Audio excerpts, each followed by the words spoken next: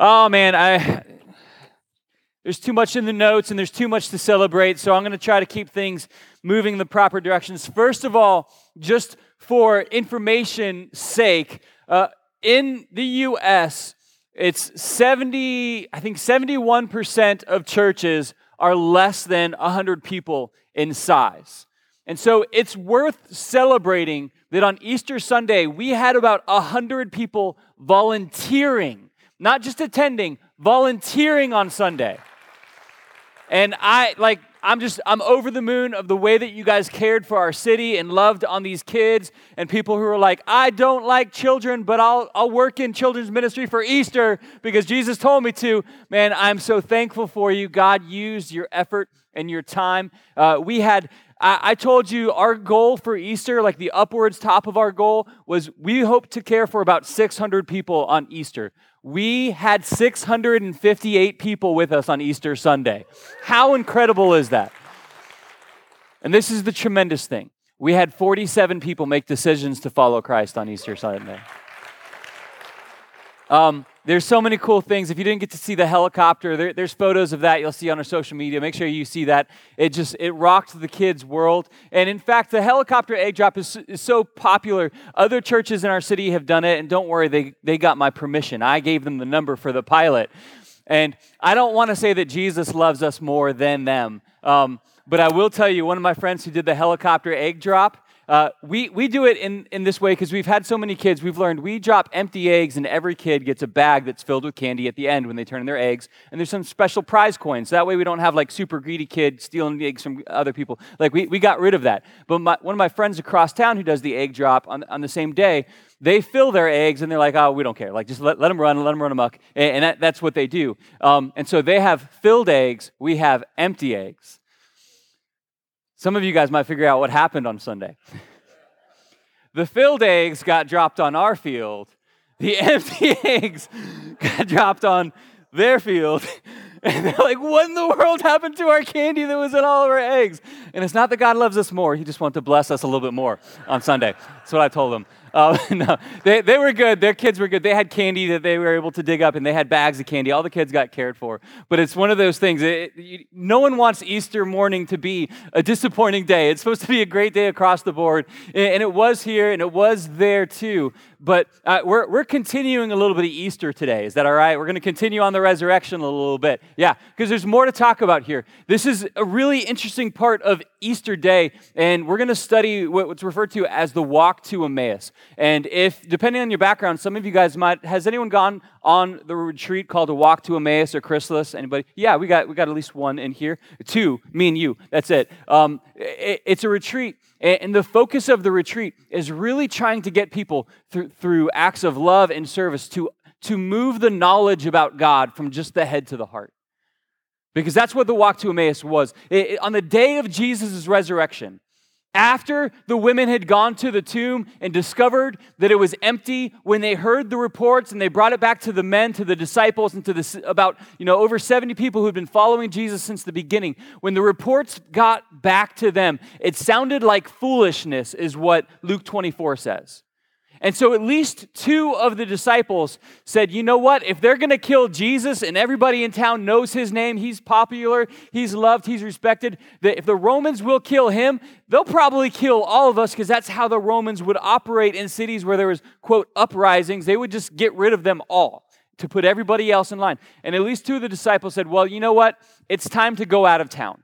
And they began a 7-mile walk to a city named Emmaus. And we're going to pick up in the Gospel of Luke, chapter 24, and I'm going to start reading at verse 13, and we'll put this up on the screen as I read it. It says, now that same day, this is the day of the resurrection, two of them were going to a village called Emmaus, about 7 miles from Jerusalem. They were talking with each other about everything that had happened. As they talked and discussed these things with each other, Jesus himself came up and walked along with them. But they were kept from recognizing him. He asked them, what are you discussing together as you walk along? They stood still with their faces downcast. One of them, named Cleopas, asked him, are you the only one visiting Jerusalem who does not know the things that have happened there in these days? Now, with these two disciples, these two guys, they're not part of the 12 disciples, but they were following the teachings of Christ. They were following around city to city. They were seeing the things that were happening, and they were heartbroken. In fact, when they had this interaction, though they did not recognize they were talking to Jesus, God kept that from them. But when he asked, their faces were downcast. Like they were confused, they were heartbroken, they were disappointed. And they made the decision that if this happened to him, we need to go ahead and start moving and get out of town. Now, I want you to just begin to weigh out the things that they had seen, because these were people who had seen Jesus feed 5,000. These are people, these two who are like, we're going to get out of town, we're going to get back to our old life, we're going to get away from here. These are people who had seen Jesus restore sight to the blind. These two who were walking away because Jesus had just been violently put to death and was put in the tomb. Even though they had seen Jesus bring the dead back to life, they said, it's time for us to get out of here. And once the thing started where the women were like, well, he's not in the tomb, that didn't change anything. And so I want to begin to just try to get our skin in the game for a minute. Because we hear it, and we hear it through the context of history where we know Jesus had risen. The women had seen him. We know that. But if you could put yourself just into that place for a minute, imagine just the tension that you feel internally of, I've seen this person do great things. I've seen them perform incredible miracles. But I also saw with my own eyes him hanging dead on the cross. And I think that at least part of you can begin to summon up the understanding of, I can get why you would want to just get out of town in that place. I think you can get why the scripture says that their faces were downcast. Their hearts were breaking, and they wanted to get back to something that was safe. And I think it's worth talking about for a minute, this piece that is in here, that they were kept from recognizing Jesus. This is not the only time that something like this happened. They're in their distress, and they're walking back to Emmaus, and they're not able to recognize that the person that they're talking to is actually Jesus himself, his hands pierced. They couldn't see it. When Mary first got to the tomb, and the tomb was empty, and in her distress, she ran up and she thought it was the gardener that she was talking to, but it was Jesus himself. And it wasn't until he said her voice that she actually stopped and looked at him and recognized who she was talking to. Peter, when he had gone back to fishing after Jesus was resurrected, and he's out on the boat, and Jesus calls to him and tells them to put their nets down. And then he recognizes that, out there on the shore, that's Jesus himself. And Cleopas as well, when they're on this walk and they're going along, his distress and his fear and his worry kept him from seeing the person that he was actually talking to. And as we get into this passage, if you kind of think back through your story, if you're a follower of Christ, I'm going to bet that you can probably pinpoint along the way the places where God's hand was in your life, but you were so consumed with stress, you were so consumed with work, you were so consumed with other things going on that you couldn't ever see the way that God was trying to direct your path. It is very possible to have God at work so close in your life, God walking near you, blessing you, speaking to you, calling out, saying, hey, you are heading the wrong way. These two followers of Christ were going 7 miles in the wrong direction on the very day of Easter. The day that we celebrate Christ the most, the day that everybody gets together. It was like 4 o'clock in the afternoon on Easter, and they are walking away from the other disciples, away from the other followers of Christ, and away from the place where Jesus was. And the beautiful thing that I think follows the heart of God so much is that even when so many people get onto the wrong road, even when so many people are moving in the wrong direction, Jesus is there pursuing them. His arms are open to their return. We've talked many times that our heartbeat passage is Luke 19:10. For the Son of Man, for Jesus came to seek and save those who are lost. He is the type of loving God who pursues his people. And if you're new to church today, if you're just trying to get your faith back to where it's supposed to be, I want you to begin to think about and recognize how incredible it is that God has led you here in this place. His love is so incredible. He's been calling out to your life for years and years to bring you to this moment where he would say, come home to me. And even for someone who knew as much as a follower of Christ, who saw the actual miracles with their own eyes, that ate the bread, that it didn't even make sense that there was enough bread and fish for anyone. They were part of the miracles, but they got to a point where they were running in the wrong direction, 7 miles away from where they should have been. And so Cleopas, he turns to him with his face downcast. He says, are you the only one visiting Jerusalem who doesn't know the things that have happened here today? And then in verse 19, Jesus responds and he says, what things? About Jesus of Nazareth, they replied. He was a prophet, powerful in word and deed before God and all the people. And the chief priests and our rulers handed him over to be sentenced to death, and they crucified him. And pay attention to the wording in this in verse 21. He said, but we had hoped. We had hoped that he was the one who was going to redeem Israel. And what is more, it is the third day since all this took place. In addition, some of our women amazed us. They went to the tomb early this morning, but they didn't find his body. They came and told us that they had seen a vision of angels who said he was alive. Then some of our companions went to the tombs and found it just as the women had said. They didn't see Jesus. For they did not see Jesus. We had hoped. Can you sense kind of the finality of what they thought had happened? They thought that it was over, that it was done. There's no more chance. It's over. But at the same time, they knew that it was the third day. Like, this is the incredible tension, and this is so relatable for so many of us. What Jesus said is, at the third day, I will be raised again. I will be raised to life. Like, he told them, he warned them that he had to be put to death. The Old Testament prophecies told them what was going to happen. And on the third day, when it wasn't the very first thing that they saw, they gave up and they headed home.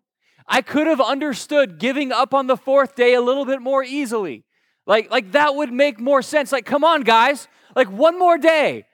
Like, you saw him do so much. You saw him work so much. When he taught, it changed people's hearts. It confused the religious rulers. It changed your entire culture in time. But you can't give him 24 more hours for his promise to come true.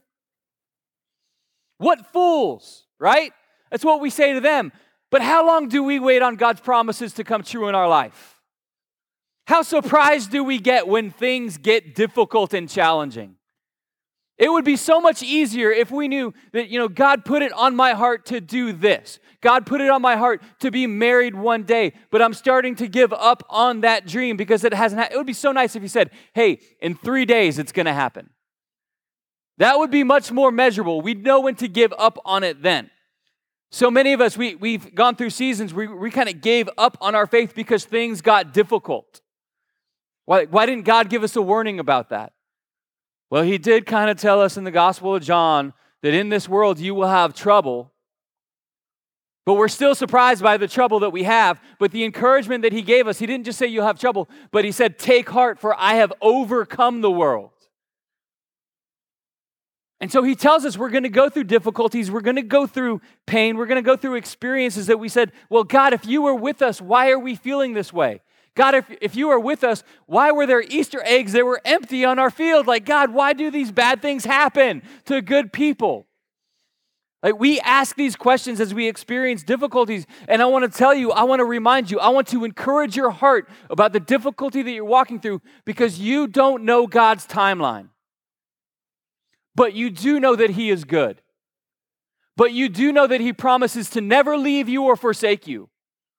You do know that he says that he will say, you are his personal child. You are his beloved child before his heavenly Father. He will claim you as his own if you are in Christ. You know this. You know he won't leave you. You know that he loves you. You know that he has a plan for you. So why would you despair when things get difficult? Why would you allow yourself to feel like things are over now? I'm going to tell you, God loves a comeback story. That is the story of the resurrection. There is power through death. There is power through difficulty. And when you experience the trials of life, God is setting up a testimony on the other side. But do not give up on the third day. Amen? When there's more to come, when there's more to the promise of God. I want to tell you, there's so many times in my life that I've seen this, but I think one of the most measurable ways is just in the testimony of our church. When we launched this church in 2017, first of all, it was supposed to launch during Hurricane Irma. God, why would you let a hurricane fall on the weekend of our launch? Don't you know about our marketing campaign?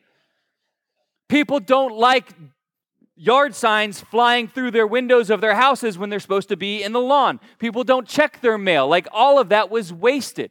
God, why are you doing this? Okay, we launched and we still had a great launch. We had something like 250 people at our launch. God is blessing it. And you want to know how great my leadership did? We were down to like 60-something people our first summer. That's not the direction a church is supposed to grow. But God was refining and setting up the people who were passionate about this mission and this calling and this purpose in this part of the city. And He was refining it.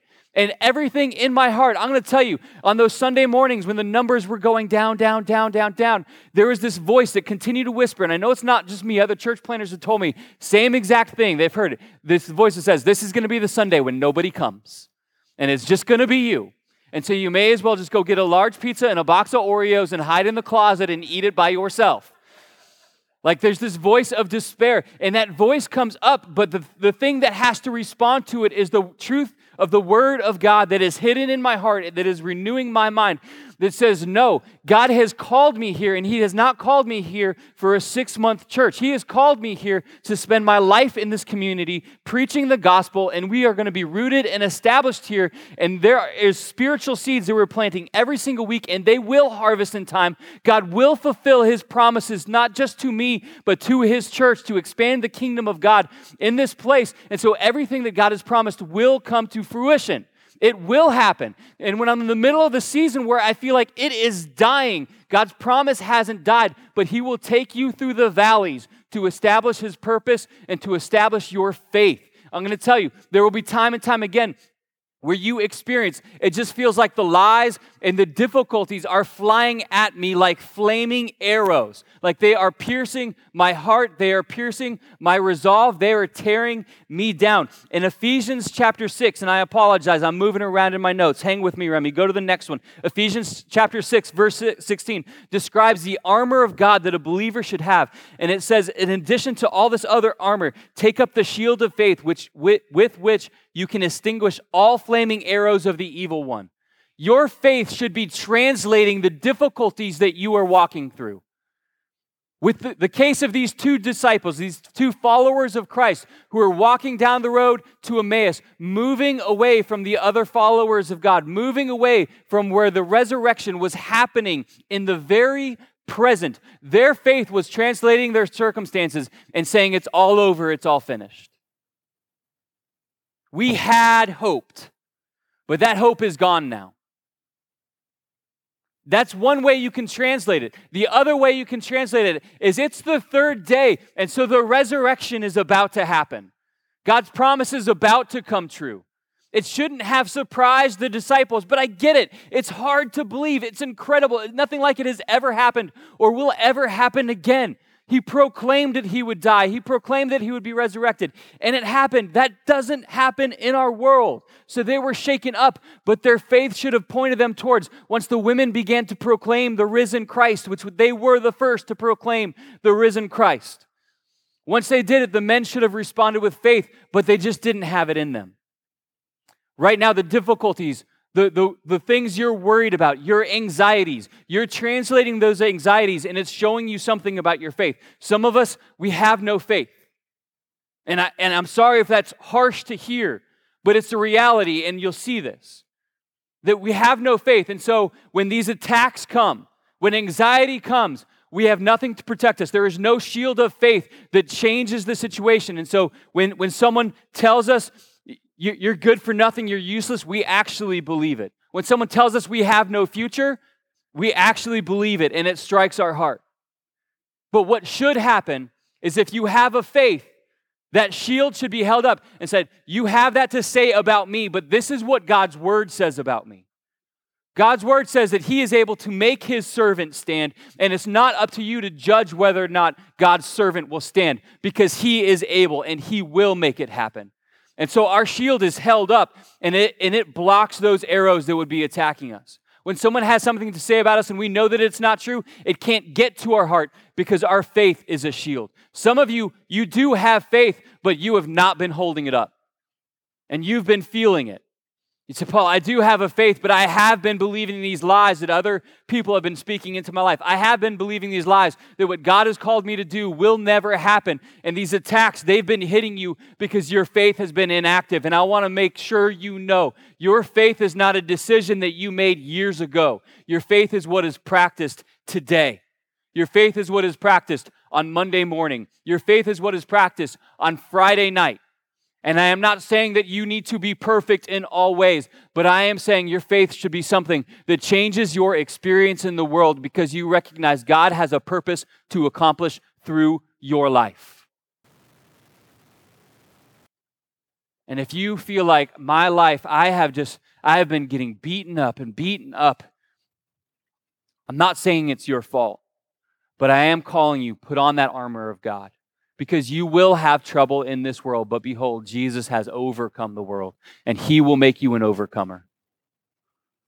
After you have suffered a little while, he will restore you, make you strong, firm, and steadfast, is what 1 Peter says.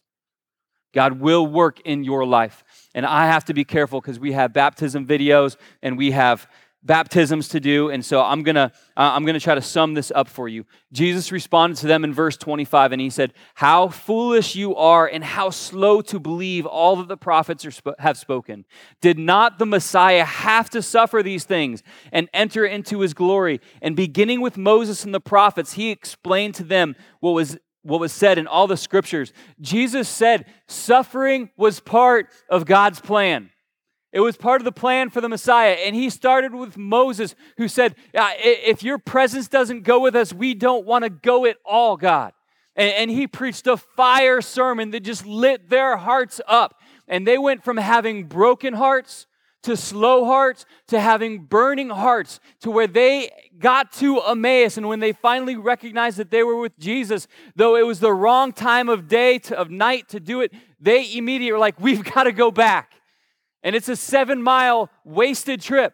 I don't know if you've ever run a half marathon. It's a little over a half marathon. And whenever you're running a half marathon, you question, why in the world am I running a half marathon? There are better ways to travel 13 miles.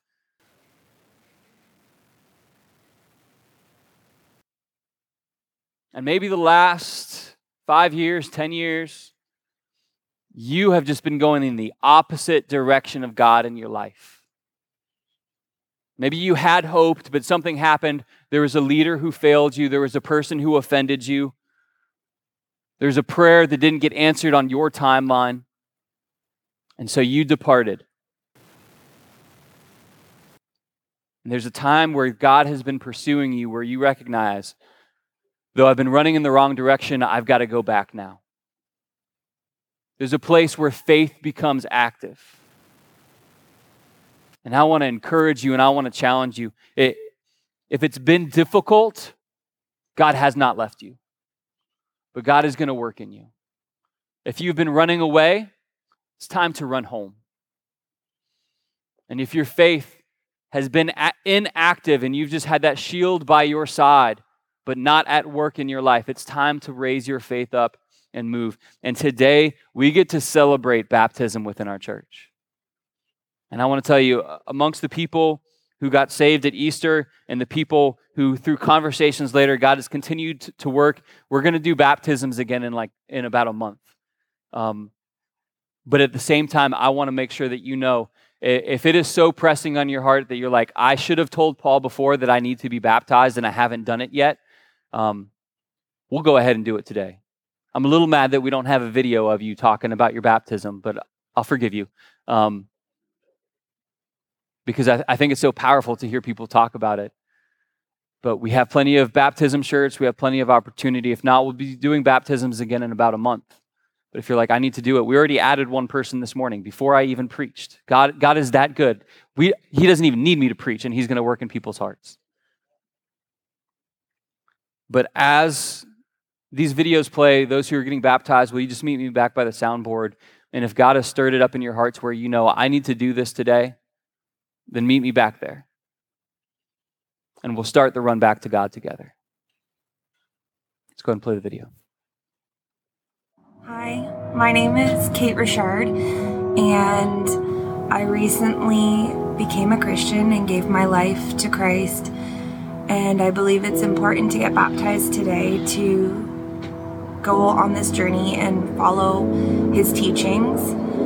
My whole life, I've always known that God existed, but my family went to many different churches, and it was intermittent when we even attended. It wasn't until the last 6 months when I moved to Florida and I found Gulfside that I actually felt like I had found my home, my church family. Ever since day one of being here, I felt so welcomed and accepted and safe and loved, and because of that, I continue to explore my faith and grow closer to God. I never knew before that you could have a personal relationship with God. I knew that God loved his children. I just didn't know that he could love me specifically.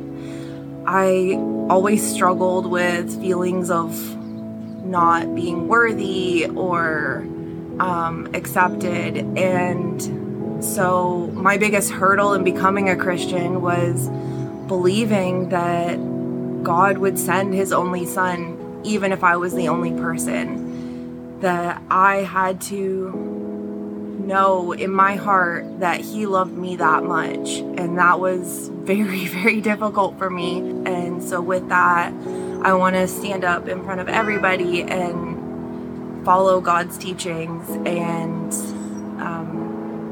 be baptized today. Hi, my name is Aaron Council Jr., and I'm choosing to be baptized today because I place my faith in Jesus Christ as my Savior. I'm ready to follow what he teaches about baptism.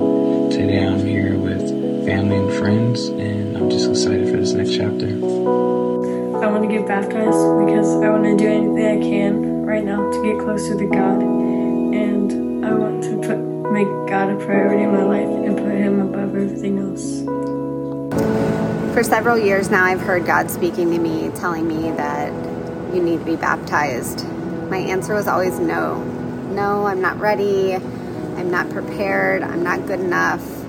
I'm not that picture-perfect Christian. I'm broken. I have fear. What will people think of me? Why didn't I get baptized earlier? I just kept telling God no. And I knew it was wrong, but I felt like if you just gave me a little bit more time, God, I could make you proud. Fast forward 14 years later, here I am today, still not baptized. 3 weeks ago when Pastor Paul spoke about being baptized, I heard God speak over me and say, you know what, Jenna, I've waited. This is your time. This is your time to be baptized. Why do you keep telling me no? You know, you're never going to be that perfect Christian you speak about that you think you need to prepare for. But this is the next step that I'm asking for you to make you better, to make you continue on your journey with me.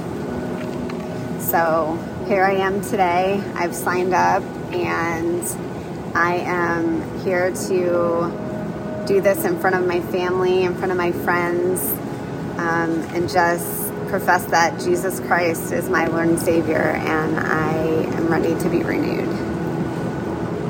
Hi, my name is Paige Navarro. And I am Rico Navarro. And we are getting baptized today to publicly proclaim our faith and set a better example for our kids. Hello, my name is Yauli Garcia, and today is a special day for me today because I decide to follow Jesus and give my life to him. I feel so great and So, full of joy today because I decide to follow Jesus and get baptized today. Hi, my name is Nelson Villaverde, and today I'm choosing to be baptized because I accept Jesus as my Lord and Savior. Want to follow His teaching, and I'm excited today to be doing this alongside my wife as we are both doing it together, taking that leap and following Christ. And we're happy to do it in front of our friends and family, and of course everyone here at Gulfside. Hi, my name's Elizabeth Lara. And my name is Ronaldo Reyes. And we have taken the step to get baptized because we want to follow the faith of our Lord Jesus Christ and walk beside Him in the right path as we move forward. Hi, my name's Jesse Bucher, and I'm choosing to be baptized today for the second time in my life. The first time was when I was a younger child. I don't really remember too much about it. But I'm choosing to do it as an adult today to further my walk with Christ. I've been attending church for the last 15 years regularly, and I'm here today with my wife and my 2 daughters, my mother and father, and some other family members. And I'm just looking forward to setting a good example for my family and publicly proclaim my faith in Christ to everyone that's going to be there, and I'm looking forward to the renewed spirit.